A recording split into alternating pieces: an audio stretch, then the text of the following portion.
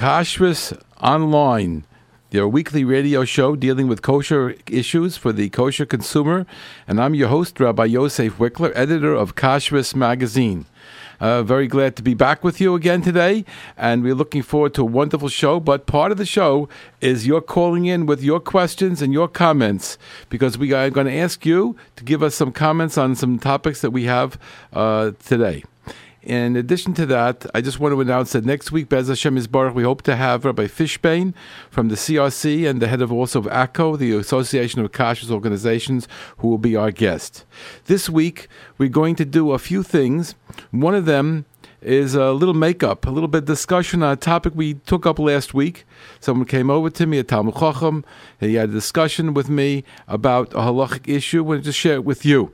The question was that we mentioned last week that in an oven, if you put inside the oven, you want to cook, let's say, milchiks and the rack is fleishiks, or vice versa. Or maybe even if you want to do parvin, you want to cook milchiks on a parva, or you want to cook parva on a parva on a milchik, great. On the inside of the oven, do you need anything between the pot that you're cooking in and the grate? So I said what's preferable to do is to use a piece of tin foil in between. And the question came up, but this is what the gentleman asked me, it's a big rov. He asked me, why do you say you have to have something there?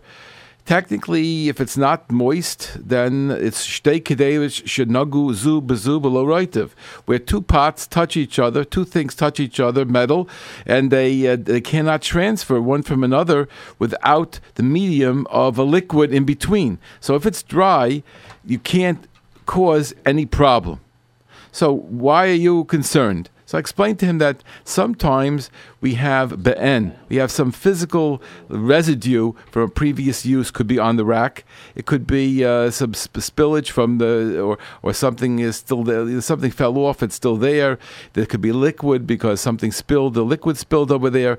So a solid or liquid might be still on there, and it may be small, you may not see it. And for that, it's inappropriate to use without a piece of tin foil in between.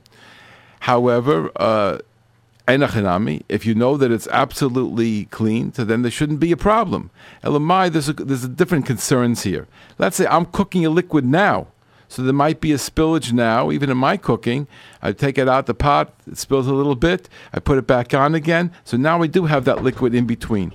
And so therefore, the appropriate method, I think what any Rabbanim would give out as a psak, would be to do what I'm suggesting, to put a piece of tin foil in between when you're using it for the opposite min. So, for example, if you have a pot of soup that's you're warming up in the oven and your only rack in there is parva or milchiks, so it's appropriate to put a piece of aluminum foil. I would even suggest, if you're really doing a liquid, I would suggest you put two pieces there in case there's any cracks.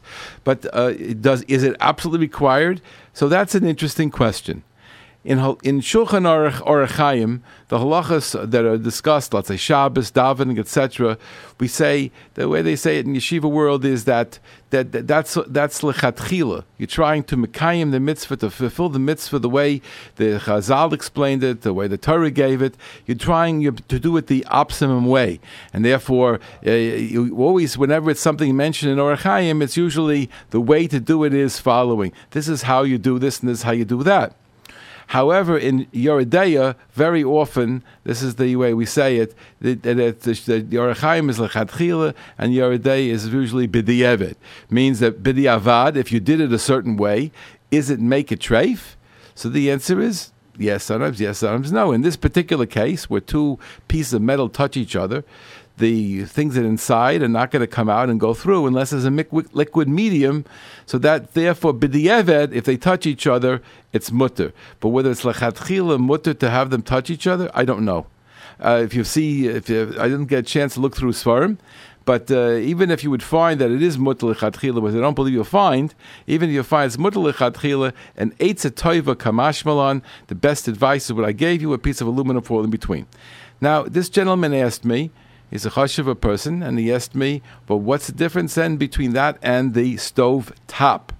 So the answer is as follows. The stove top, because it is a real fire inside, it's not just the heat of the oven where the source of the heat is below, where the fire is below, and you get the warmth in the oven, but it's actually cooking right over the fire on the stove top.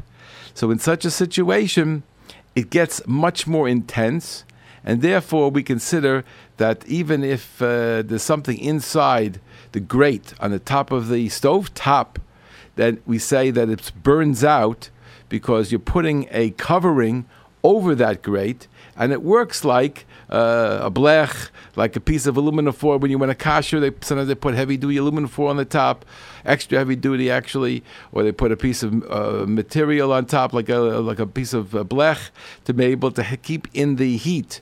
And that way you get it up to the maximum temperature. So every time you're cooking, in a sense, you are kashering that grate. Well, in the oven, even though it gets very hot, it doesn't work as easily and as clearly as that. Plus, we have the spillage possibility, and I think that most people would know that. This is my feeling. Maybe the cooks will say differently, but I find that things tend to spill easier or more often when you're taking things out of the oven and putting them in than when you're taking them off the fire on the top. Because on the top, it's shava b'shava. You're right there, and you're just moving it laterally. You're not moving it up and down. When you're moving it up and down, it seems to me that it's easier for things to spill, and not just up and down, but you have to go into the cavity of the oven and take it out of the cavity of the oven. And you're also afraid of burning your hands because it's very hot there, and it's very hard to manipulate. And therefore, I think it's more likely that things spill coming in and out of the oven, and I think that the grates definitely deserve to be that way. And the Rav Zatzal, that Rav Zimmerman Zatzal, taught us that if we do make our grates, the racks in the oven, if we make them milchus or fleischiks, the appropriate thing would be not just to turn the fire on for a few minutes, like we do maybe on the top of the fire, or top of the stove, but what we should do is put it into a self-cleaning oven.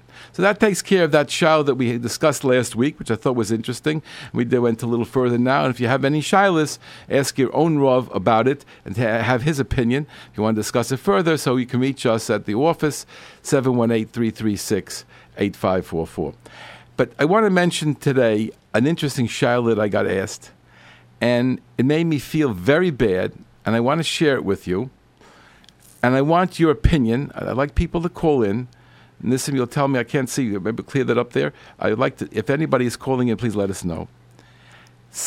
We would like to know what your opinion is of this shiloh, this problem that occurred. This is a call from a younger man in Lakewood. It seems that he goes shopping in a supermarket. And I'm not talking about a frum one, and there's plenty of them there in Lakewood. But the supermarket, the ShopRite, it's very convenient. They have a lot of good products, a lot of kosher products, and maybe even some Hamisha products there. And probably the prices are pretty good. And maybe he lives near there. I don't know. Can't tell you. But that's where he shops very often. And he was buying a cereal, and he buys a cereal for his kids all the time. And this time, after he bought it, one of his kids came to him and said, "Ta, there's marshmallows in here." And he looked at the box, and he looked at the cereal, and sure enough, there were marshmallows in the cereal that he's been buying cereal from this company, this particular product, for probably years. But it didn't have marshmallows in it usually. Now they've started putting marshmallows in it. Now, are there two types? Yes. There's the with marshmallows and without marshmallows. So obviously he made a mistake and bought ones with marshmallows, and he didn't look for the hashgacha because there is no hashgacha on the label. The hashgacha is on the kosher ones, but the marshmallows are with gelatin. They're not kosher certified. They're not kosher at all. And he didn't know that this particular box didn't have the hashgacha, and that it was a different thing inside, that it had the marshmallows, because the box looked the same. It was the same color. In all aspects, it was the same. I guess. I don't see the box. She didn't show it to me. He threw it out. But I think that the box might have said with marshmallows and the ingredients on the top, the name of the cereal with marshmallows. It may even have shown pictures of the marshmallows on the cover, but obviously it wasn't something that was blatant. It was something much more subdued, and therefore he got confused, which of course leads us to understand that very often things are mixed on the place where we're buying things, and it's very hard to realize what the hashgacha is unless you check every box. Let's say, for example, you go shopping in a ShopRite and they have the parve and the milchiks next to each other. As we told a story a few weeks ago, a very scary story of somebody that I know very well who went shopping in a supermarket. I think it was also ShopRite, but it could have been Poethmark, I don't remember.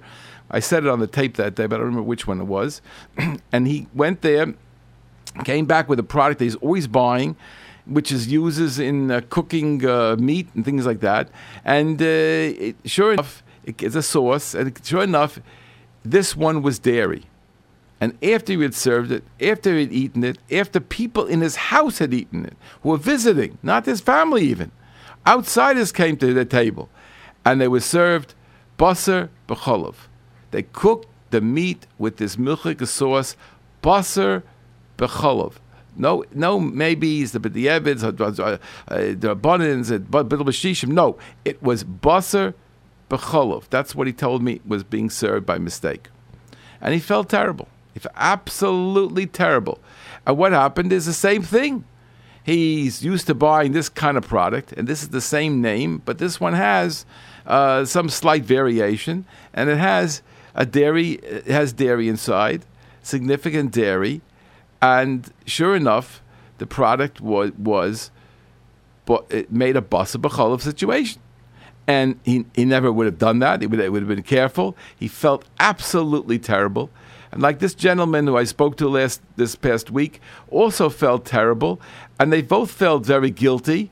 And some of they feel maybe it's the wrong thing to go shopping in those supermarkets.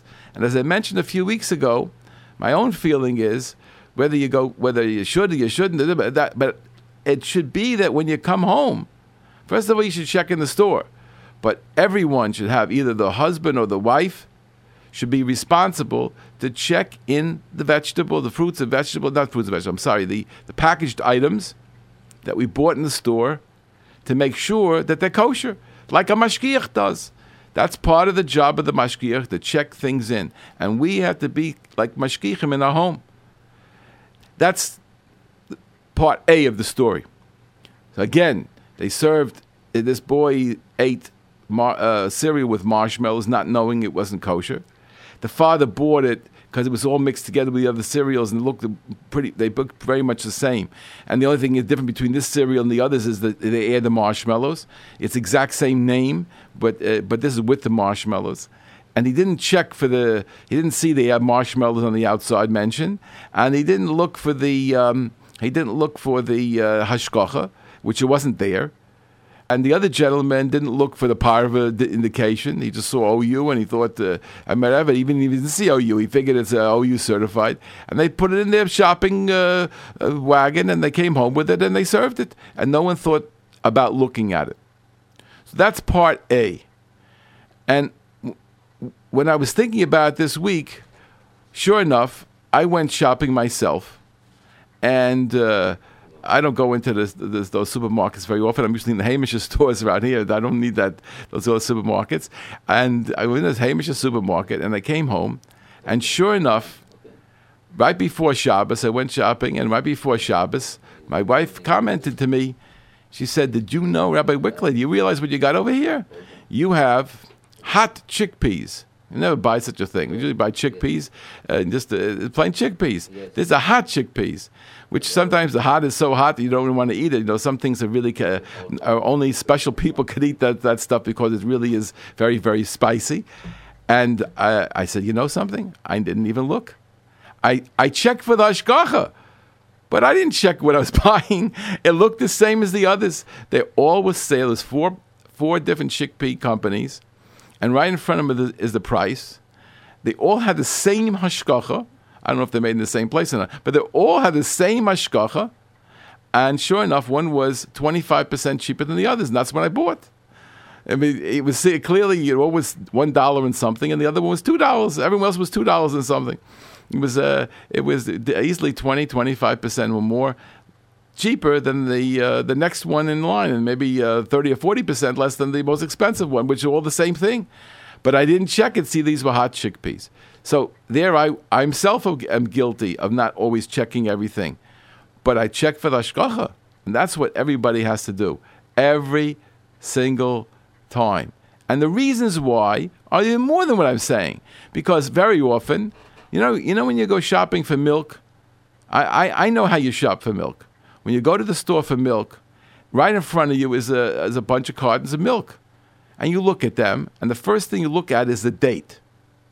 And then you look around to see if there's a later date packed into the same with the same milk containers. And usually there is. Usually, and if you don't know that trick, I taught it to you now. So thank me for that one. There are a lot of times, most of the times actually, that that several dates are there together, which means that one is going to spoil before the others. So you have much more time with the later one.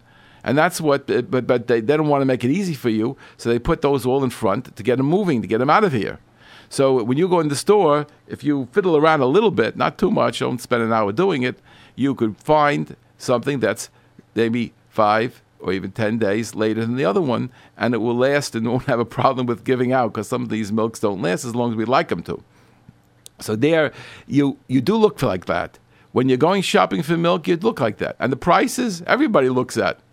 And the name, they're looking for the name. So look also for the hashgacha. Look also that it's parva. Look also to see if there's no other added ingredients that are not hot chickpeas. You got to do your due diligence, and there really is nobody to blame for that. And that really is all part A of this story. But there's a part B in this particular story. Oh, we got a lot of calls? Okay, but they'll have to wait just a minute. I'll finish in a second. The part B of this story is that he called up, this young man called up the hashgacha, and he discussed it with him. He felt it wasn't really appropriate that they had the same packaging. And the person he spoke to on the phone at that hashgacha told him, they called us. The company called us and discussed it with us and said that they're going to make a non-kosher variety now. Would we have any opposition? Is there any problem for them making that? And they make other products that are not kosher. And they sell other cereals that are not kosher. This is not exclusively kosher company. And so we told them, there's no problem as long as you leave our hashgacha off it. There's no problem. You could sell the product with the same name product, but this one has the marshmallows. And people have to look for the hashgacha. They have to read the ingredients. Maybe they have to look for the picture on the cover with or without marshmallows. Whatever it is, they have to do their due diligence. So that was part 2 of this story. Again, what is the point of part 2? Is it appropriate for the kashrus agency to allow the company to sell this product looking so much like the other one? When it comes to Pesach, companies like A and B, these are Hamish companies, go out of their way to try to make the Pesach product look different than the chametz product. Because the chametz product, let's say gefilte fish, has real matzah meal inside, and it really is different than the Pesach product. And people can make mistake and put it in their in the freezer case. And people can make mistake in their houses, and therefore they're very careful to make sure it looks different. So that's what the Hamish companies do. But here, as a goyish company, does the hashgacha have a moral responsibility to require that they have much more clear identification of a new non-kosher product that sounds and looks similar and to the one that's always been kosher, and that will be sold right next to it in the stores?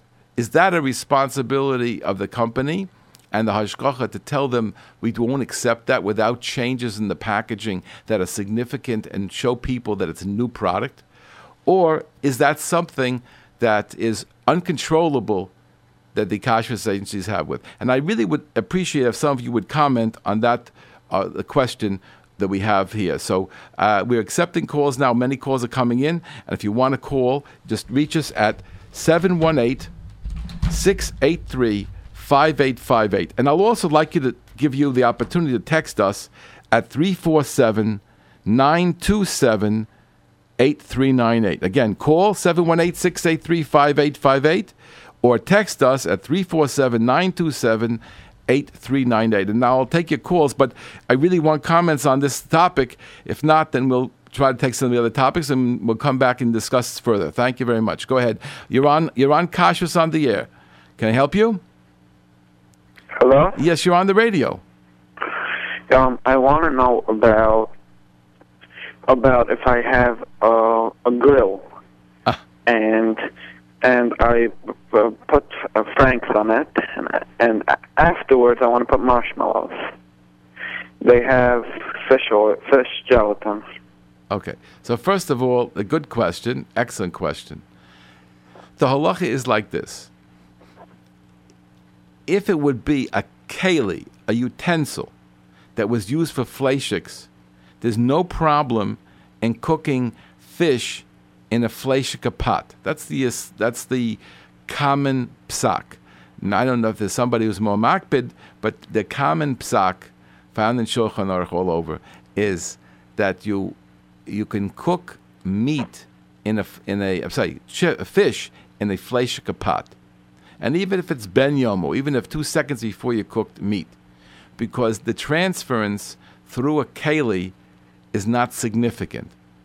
So let me finish. I'm going to finish, but I didn't get to your question yet. I'm giving you a background. Give me a background. You'll get the whole thing in a second. So that's the what the halacha is in Shulchan Aruch. But anything other than the actual keli, and by the way, that fish becomes, if it's ben yomo, so that fish becomes fleishiks, and you can't have milchiks with it. That's the problem with making gefilte fish in a fleishik pot or something like that, because you want to serve it with a milchik meal for shal shudas. Okay, we're not going to discuss that now. So, but what happens if it's a grill? So the grill is dirty and filthy, and it's very, very hard to clean, and it's unlikely that you're going to spend the time to clean the grill properly in order that there will be absolutely nothing there. If there would be absolutely nothing there, then I would agree with you. But since it's going to be dirty and filthy, at a certain extent, it's going to be moist, it's going to have be'en there, it's really impossible to do it without a good little bit of time. You don't have the interest in doing that detailed. And therefore, I would suggest not doing it that way. If you wanted to, so then you could revert to the method of using some tin foil in between. But again, you'd have to be very careful that you have at least 2 layers, because here we have something that's really there. It's be'en. I recommend that you clean the grill briefly and put on 2 layers of tin foil. But if you wanted to put it right on, the answer is no. Excuse me, I have another question. Sure. If I want to go into a 7-Eleven and buy fountain soda.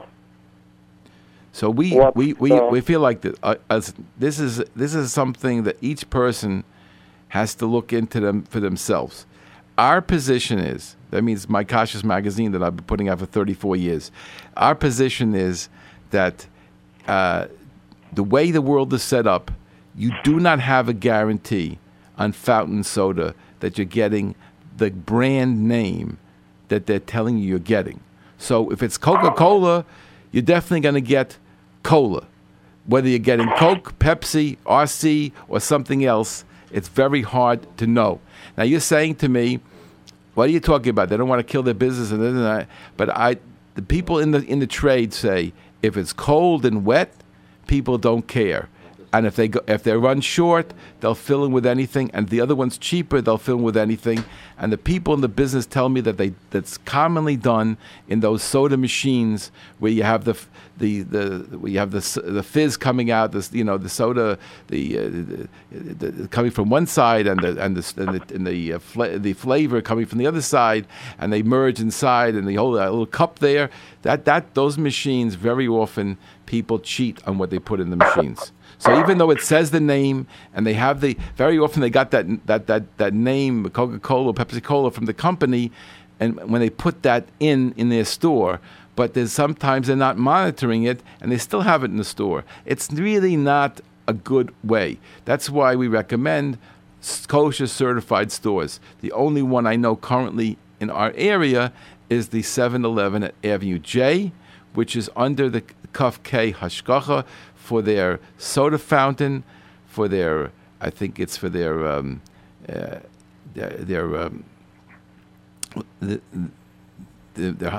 don't know, I forget some of the hot beverages. I'm not sure which ones right now, and for the Slurpees. But that's only one we have in our area is the 7-Eleven Avenue J. Thank you very much. It's Pashat, because I wanted to ask you about that. So I got it in. Take care. Okay. Thank you for calling. Go ahead. You're on Kashrus on the air. Can I help you? Hello? Yes, go ahead. You're on the air. Okay. I'd like to make a comment that you asked us to call in about the kashrus, about the cereals. Right. Yeah. I'm in the grocery store, or outside the grocery store now. It's the responsibility of the shopper to look at the boxes. And many times I see the marshmallow cereals, and I'm not tempted to buy those cereals without the hechsher. And the person was, I want to say, he was a little absent-minded when he went shopping. That he didn't pay attention when he was shopping. But I can't say that's the rule of thumb that we have to change the boxes for the cereals that contain non-kosher ingredients. You know, when it's with Cheerios, with marshmallows, or these things. I don't think it's necessary. Well, let me tell you part C. It's not really connected to the story that I told. One of the hashgachas just gave out an announcement that they wanted us to publicize, and it says that this company is now certifying this particular product, but only those things that have its symbol on it are acceptable. Now, that's the funniest thing in the world. I mean, that's going on every single day, that somebody takes over hashgacha. There's no hashgacha before, and the boxes sit out on the stands, the same exact product. One's with the hashgacha, one's without the hashgacha. And by the way, it could go on for that way for a year or two. And very often it goes the other way, meaning that people get used to the product being kosher certified, and they may go into a store and find the unkosher certified one being sold in the store, and sometimes right next to the kosher ones, and not realize it because they didn't look for the symbol. So it is very challenging. And so I asked them, but why did you make this announcement? They said, because people are making mistakes. That people made mistakes. So in other words, yes, it is the responsibility of the shopper to make sure that he buys that which is kosher certified. Yes, it's our responsibility. But, we have to be realistic. For example, I think one of the classic examples, and I think you know about this, is that there's a variety of drink. I don't have to mention the names, but there's a variety of drink that they make kosher and non-kosher the same exact names.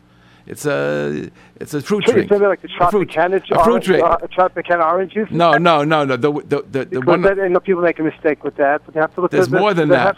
There's more than that. There's one that's very famous. I'm not going to mention the name. That everybody loves, and they make kosher and non-kosher. They like the kosher one or the not kosher one. They all could be kosher, or almost all that could be kosher, but a lot of them are not kosher because they make grape juice products and other things there. So that the hashgacha, only if it doesn't say our symbol on it, it's not acceptable. And you can go into stores in Borough Park and Flatbush and sift through the drinks there, and usually you could find one or two that are mistaken, that were delivered by mistake. And the man is busy there, and he doesn't have a chance to check it. So therefore, it's your responsibility to check for each and every one. But most people don't realize it. In other words, we know what we should do. But the question is, it's hard for us.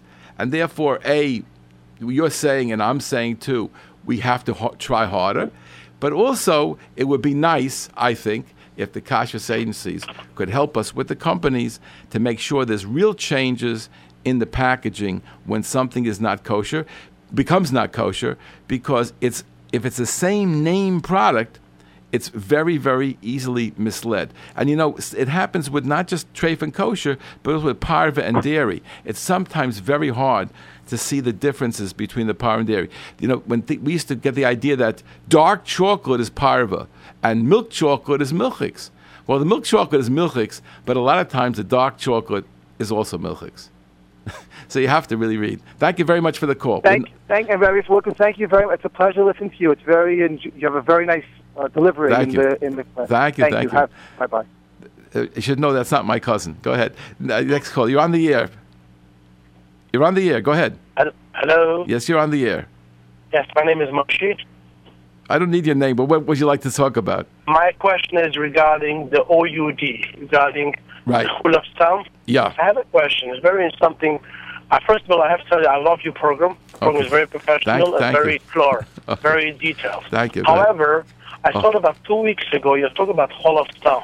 Okay. And I have a question. Ramosha Feinstein is a Chayna Lebrocha, right? Right. The reason why he said Chul of Stam is mitter was really made for in certain states in the United States where you are unable to get Chol of Israel. Right. But, today's day in Borough Park, Flatbush, Williamsburg, all over, why should, even the 5 towns, why should a person buy Chol of Stam, or why should he do it even by the Yevet, not even like a Bchila?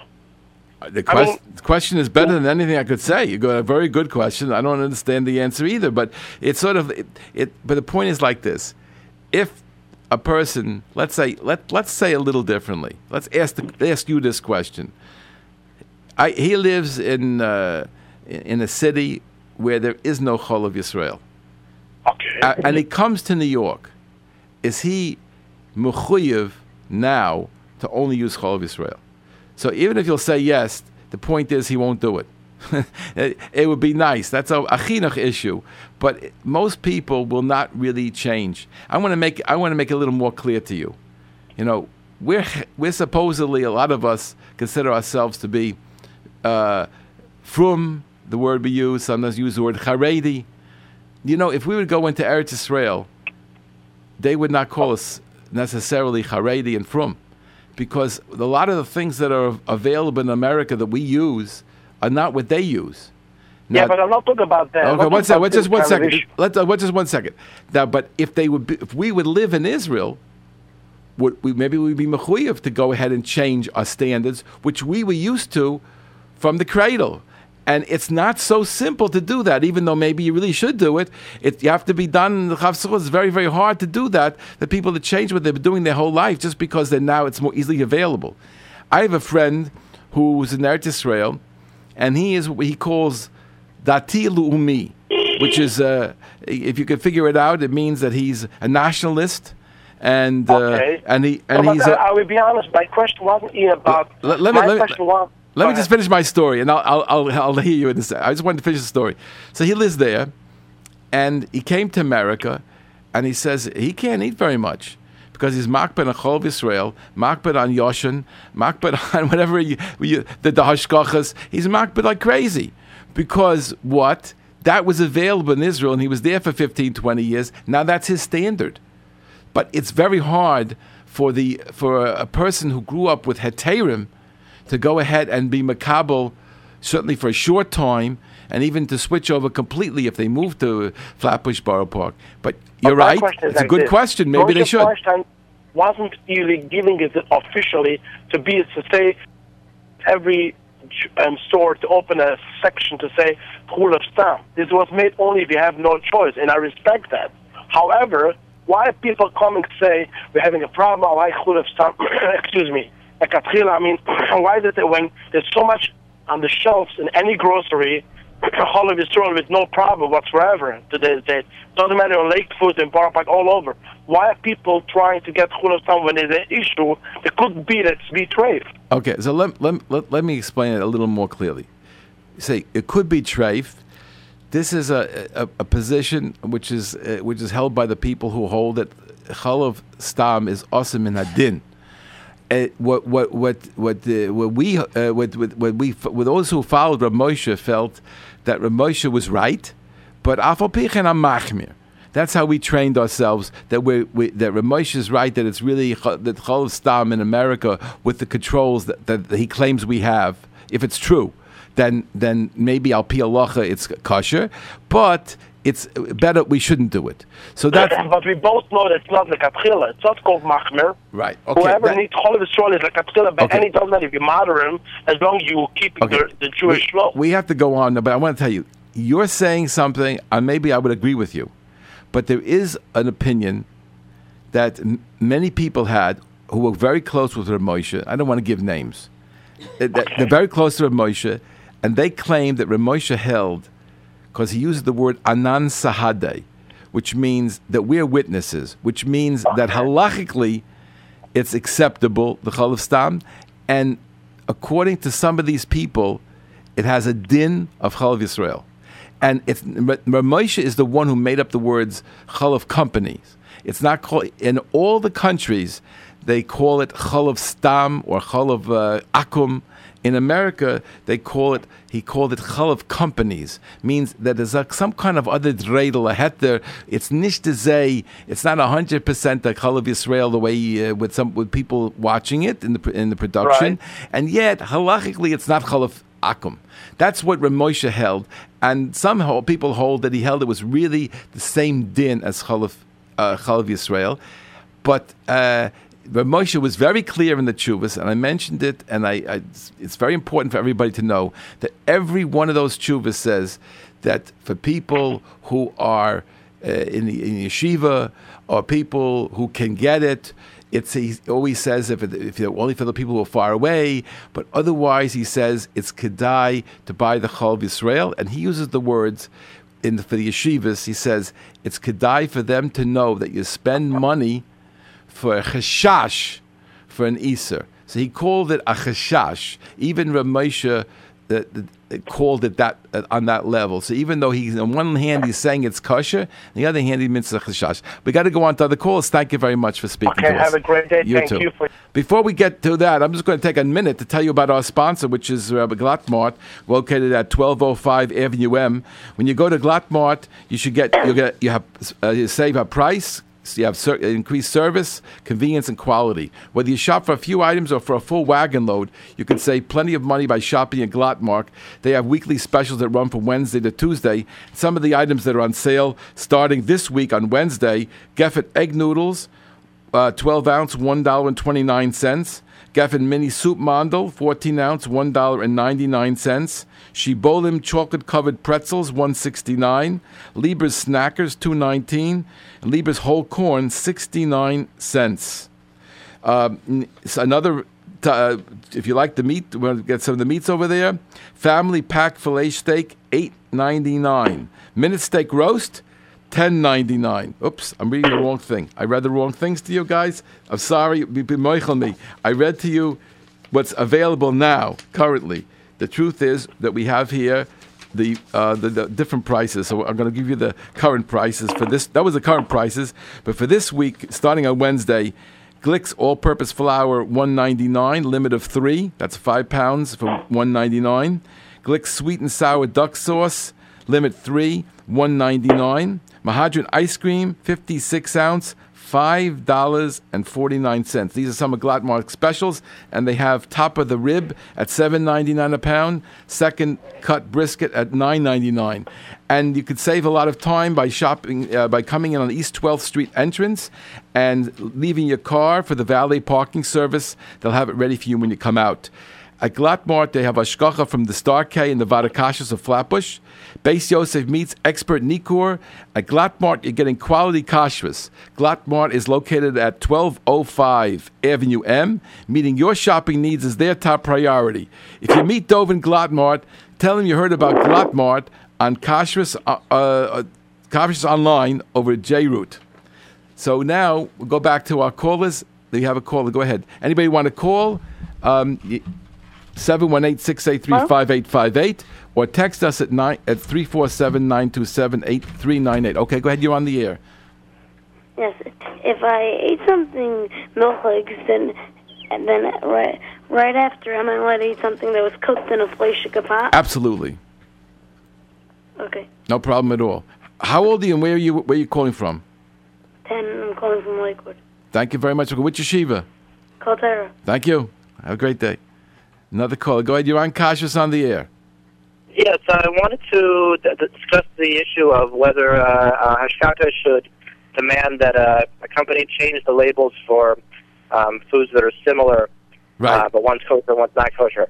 And after thinking about it, it's an interesting question. I think the risk that you run is that the food company, the Goyish food company, is going to choose to go with a lesser hashkaka, obviously, that may endanger the kashrus of everyone using that product if they feel like they're being pushed around by the hashkaka.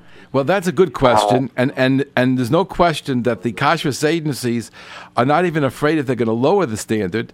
They're concerned that they're going to switch the hashkachas on them to somebody else, even if it's the same standard. But they don't want to lose the account, so they definitely have a pressure on them. I understand that, but if it's like everything else, if they were band together for all the hashkachas, let's say through ACO, let's say next week hope to take that topic up with Rabbi Fishbane. And anybody who's listening now, please call us and tell us what we should ask Rabbi Fishbane next week. If you don't get a chance, then email me at kashrus@aol.com. But if you can reach us now, tell us what we should ask Rabbi Fishbane next week. Rabbi Fishbane is the head of the ACO organization, an organization of all the kashrus organizations, the main ones. And he's also the head of the CRC in Chicago.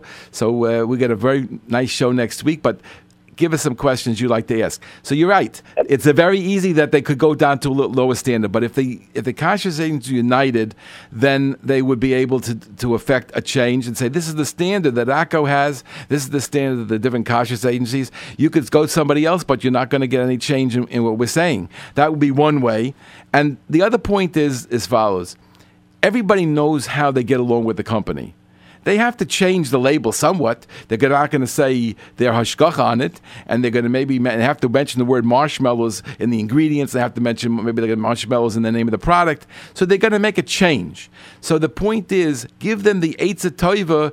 Let's change it completely. We recommend that you could. Is it difficult for you to make that change? We get along, Howie. Can we make this change? That's the kind of thing that has to be done, at least to try your very best to make a change. Thank you for the call. Well, one more thing, if I might. Yes.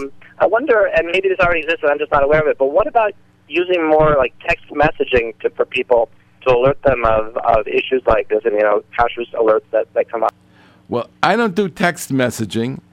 But we do have a publication called Kashrus Monthly, where once a month we send out all the updates, which is, for most people, that's pretty on time. And what we do is we do our own independent research. So even though you might see some things advertised in the papers, we go through it much more thoroughly with the kashrus agency, and very often what we print is completely different from what they have in the local papers. So that's something that many people have. We have a nice number of our readers get the Kashrus Monthly. The Kashrus Magazine updates things every 2 months or so. We have 5 issues a year, and it really does give a very thorough understanding of what is happening.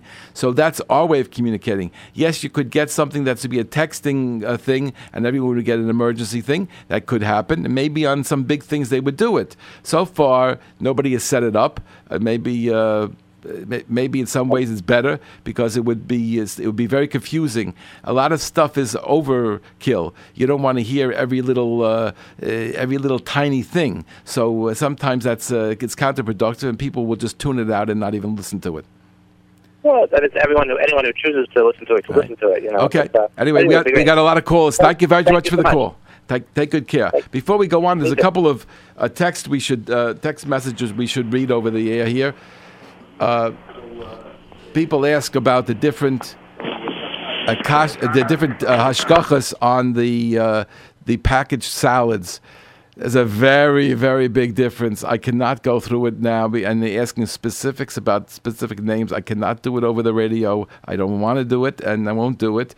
But you should know that the variety is very, very great. I just want to tell you, I brought with me today somebody. I see that somebody texted that in. I brought with me a package. This package is from Israel. Its lettuce was for Pesach. It's called Yarok Mehakfar. That's the name of the company. Yarok Mehakfar, which means greens from the village. But anyway, Yarok Mehakfar. It says Mahadrin lelo charakim, which means it's mahadrin, it's done on the best standards, and there's no little bugs in there. The charakim is like the aphids or those kind of insects. How many hashgachas does it have? 4 hashgachas. 2 all year, and 2 specifically for Pesach. The names of the hashgachas are the Belz hashgacha, Machziki Adasa Belz, Rav Yaakov Elkovitz, who was the Rav of the regional rabbi of Lachish. It has hashgacha of the 5 hashgachas. I retract. It has the Mahadran Rabbanut Yerushalayim. It has Chanichei Hayeshivos from Rav Mordechai Gross, and the 5th hashgacha. Oh no, I'm sorry. Well, there's another thing called Mifal Shomi Shabbos, but I don't think that's hashgacha on the thing itself. Just the Shomi Shabbos.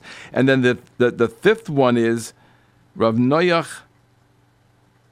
I can't read it too well. Vadvinsky from the Rabudu of Lachish. Okay, so that's Lachish. That's maybe both of them together with Lachish. But anyway, the point is interesting. This was given to me by one of my Talmidim, and he pointed out to me that he checked it, and he found bugs. So, there we are. You're going to say, well, anything can happen. Yes, it's true that anything could happen, but to put on there 5 hashgachos, and it says Mahadrin Lelo Charakim, and he finds a bug. He says it was a nice sized bug, and he's been trained because he went to us. We went to positive, but he looked at it. It took him a second. He saw insects there. So here we are. You need a good hashgacha on packaged lettuce, etc. Questions? More questions? We have somebody else. Okay, you're on Kashrus Online. Can I help you? Yes. Go ahead.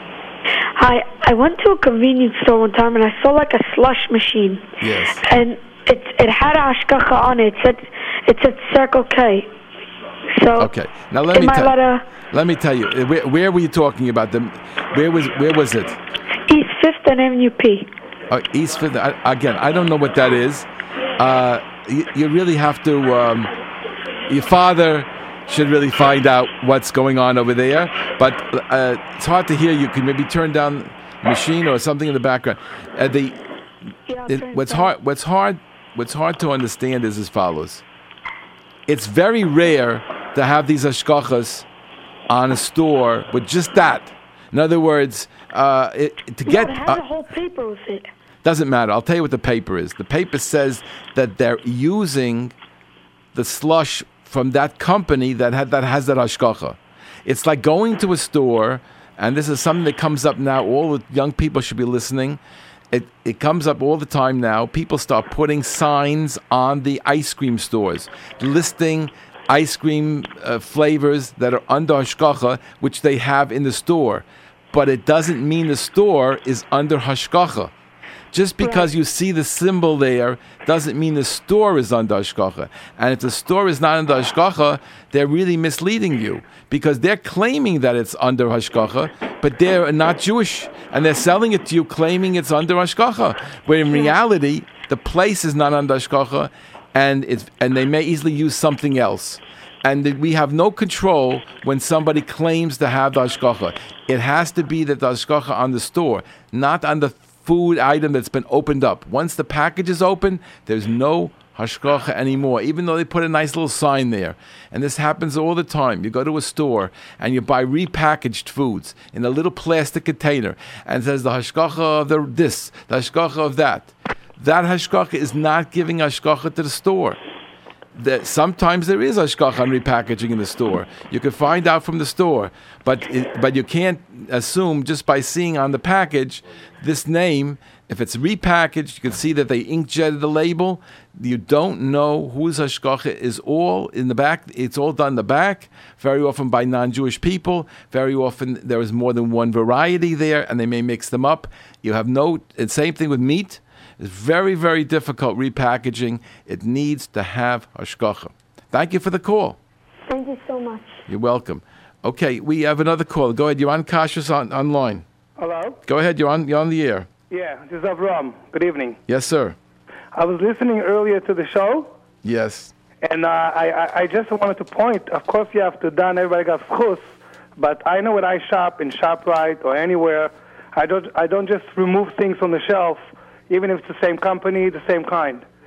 If it's a milchik, or it's always like a different label. It's not going to be exactly the same.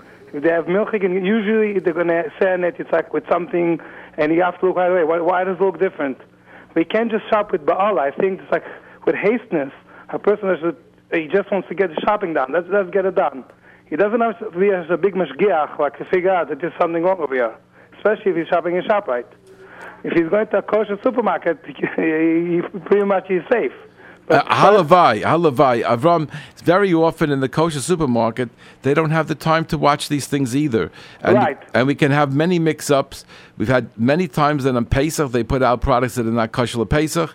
Right, and I mentioned before that they have these drinks, which the fruit drinks, which are very common, that they make the same one kosher and non-kosher. It's very, very common that it happens. And a lot of times they're being sold in the store with no hashgach at all. Right. I went to a store that was selling a certain thing, and I told them, how could you do this in the middle of Borough Park? He says, it's for the goyim. Goyim? I said, there's no goyim buying over here. He says, sometime, but we get a goyim here. So that was his heter for selling something which was not appropriate for the community at large. And I was also, since you mentioned, I just have to mention, there are certain stores that sell like cholav stam, and certain people are very makro on cholav stam, and they send the kids with money. I've seen it. And they buy, and unless somebody tells them, I was there, I told them, it's cholav stam, you can't buy it, your parents don't let you. Okay, so you see then. Yeah. And the parents have to be careful with that if they send kids to a store that's cholav stam, they should not assume that the kids are not going to buy it and finish it before they get home. Yeah, okay. Thank you very much for the call, Avram. Before we go on to any other callers, I'm going to have a few things that we have printed out over here on the texted. If you want to text us, it's 347-927-8398. And if you want to call us, it's 718-683-5858. One of the questions that people ask is why the cost of Chalav Yisrael is so expensive. So I can't vouch for whether or not there's any overcharge, but to understand the topic a little bit, I'll explain it to you. First of all, when you buy a 25 watt light bulb, you pay more than a 100 watt light bulb and more than even a 150 watt light bulb. Why is it so expensive to buy the 25 watt? Because they don't produce so many. The distribution is much more limited, and therefore the price is increased. Same thing happens here. Chalav Yisrael has a smaller amount of people to sell it to. A lot of stores to deliver to, a smaller number of sales. Therefore, to recoup their money for the trucks and for the buying and for the distribution and the profit, it's very hard to do it at the same price. Does it have to be so high?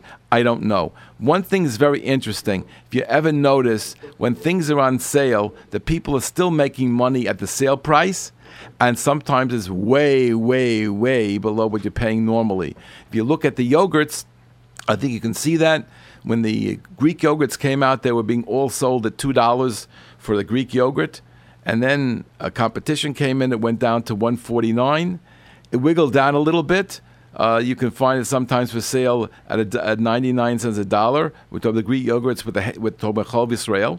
And you could find a lot of competition in there. So there is a profit that can be made at a lower price. But I think you can see the milks are not so high, the actual milk itself. The Chalav Yisrael products, it is an expense. It does cost more to use these things. They are specialty items. They do spoil. There is a limited amount of sales they can make. Does it warrant the pricing? I cannot tell you. And I don't really have much more time. I would I want to tell you something. Yes. The last 2 weeks, combined with Radio Alpine 2000 from Israel. So we found that in Israel, I'm not talking about here, and that's very upsetting to find that we try to now to do boycott on a meat in Israel, basically, and to tell the people not to buy meat in Israel, because it's really, I think that it's gezel, and not it's only me, that what happened over there. They charge the cheapest ashgacha in Israel, charging a 5 shekel on a kilo of meat. They're going by kilo. They don't go by item. They go by kilo. They don't go. It's amazing. It's it's become an unbelievable, trust issue in between the Ashgacha and the people. And the same thing is happening in England too. I'm not so sure that these are fault of the kashrus agencies or even the people in the meat business. These are things I don't think are really right to discuss here on the radio or on the internet, because I think that these are things that really have to be analyzed much more closely when you have an insider's point of view. I don't think it's clear. In Israel it was insider, and that's why we promoted. We just working with Radio Alpine, and it's really, I know that it's not your issue, but it's really unbelievable what happened going on with type of hashgachot, and it's really a little, the small man, the poor family that has to feed. And I saw in my eyes a letter from the meat importer that say that you can charge whatever you want from the Haredim, because anyway they will buy it for Shabbat and Chagim. Yeah. And this is really gezel, and that's why we went off the line, and all the Radio Alpine and Rakol Chai and other radio station in Israel just go and buy only wings. That's what was the slogan. Only wings, and then the last 2 weeks is working very nice. Okay, but I'll tell you the trick. They'll raise the price later on, and you won't realize it. No question. Anyway, before we end, I want to just make give the opportunity for people who enjoy this show and enjoy the J-Root Radio to contribute to the station. I know that Nissan does unbelievable work.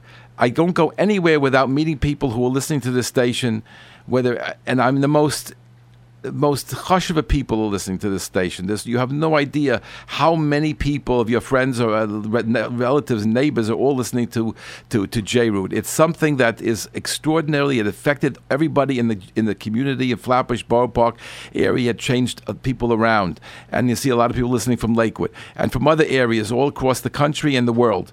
It is a wonderful radio station, and it needs the support. And especially we're now on the internet. It's harder for us to work that way.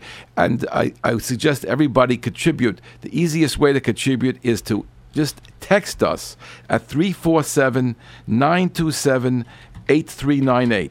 Again, 347-927-8398. And I'm going to reiterate my offer that I had last week, because Baruch Hashem, a number of people did take advantage of it.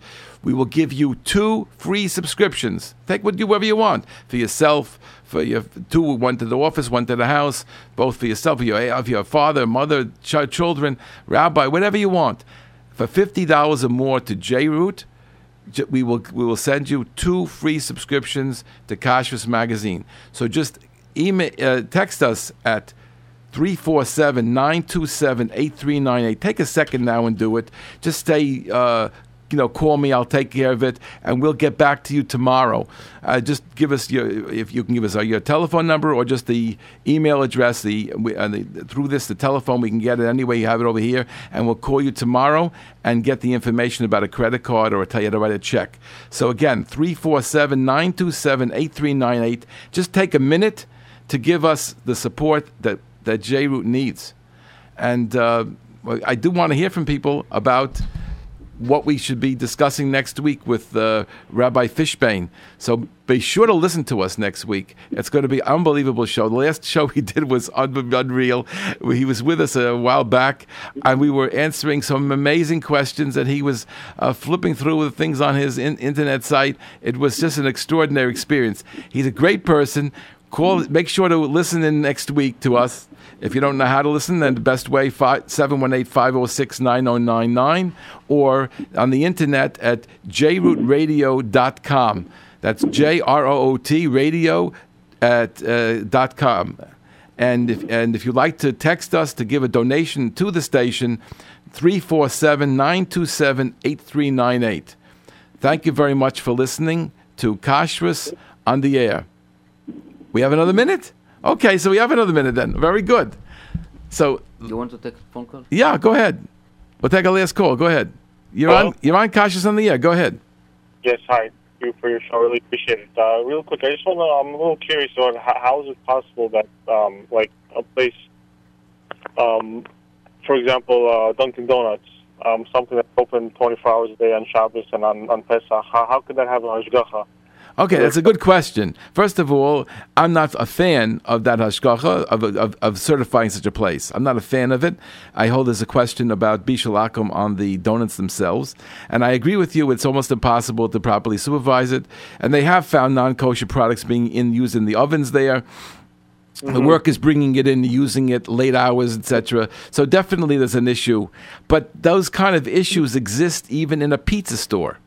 In the middle of Flatbush Borough Park, where very often we found that 4 o'clock in the morning or 5 o'clock when they're starting to open up, that somebody will go ahead and use that oven for something that's not kosher. I mean, it's happened right here in Flatbush and Borough Park for sure. And we found in the middle of Borough Park, we found non-kosher products being brought into stores, even with hashgacha. So it isn't something that you could say that that you cannot possibly give hashgacha. It's a question of if you understand how kashrus works and you know how to set it up, you can do something that's very good. There's no question that, for example, the packaged products that you buy, if it's not a hamish hashgacha, it definitely was made on Shabbos and Yom Tov by goyim who are working there without any mashgiach. Most of the factories have no mashgiach on the premises. They only come and go on a once-a-month basis, once every few months, sometimes once a week, and in certain situations they come several times a day. But it depends upon how they decide how much hashgacha that they actually need.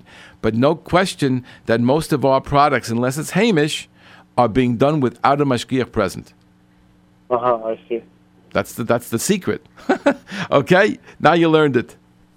Thank you very much for listening, and we wish all of our listeners a wonderful week, and we hope to hear from you next week on Kashrus on the Air.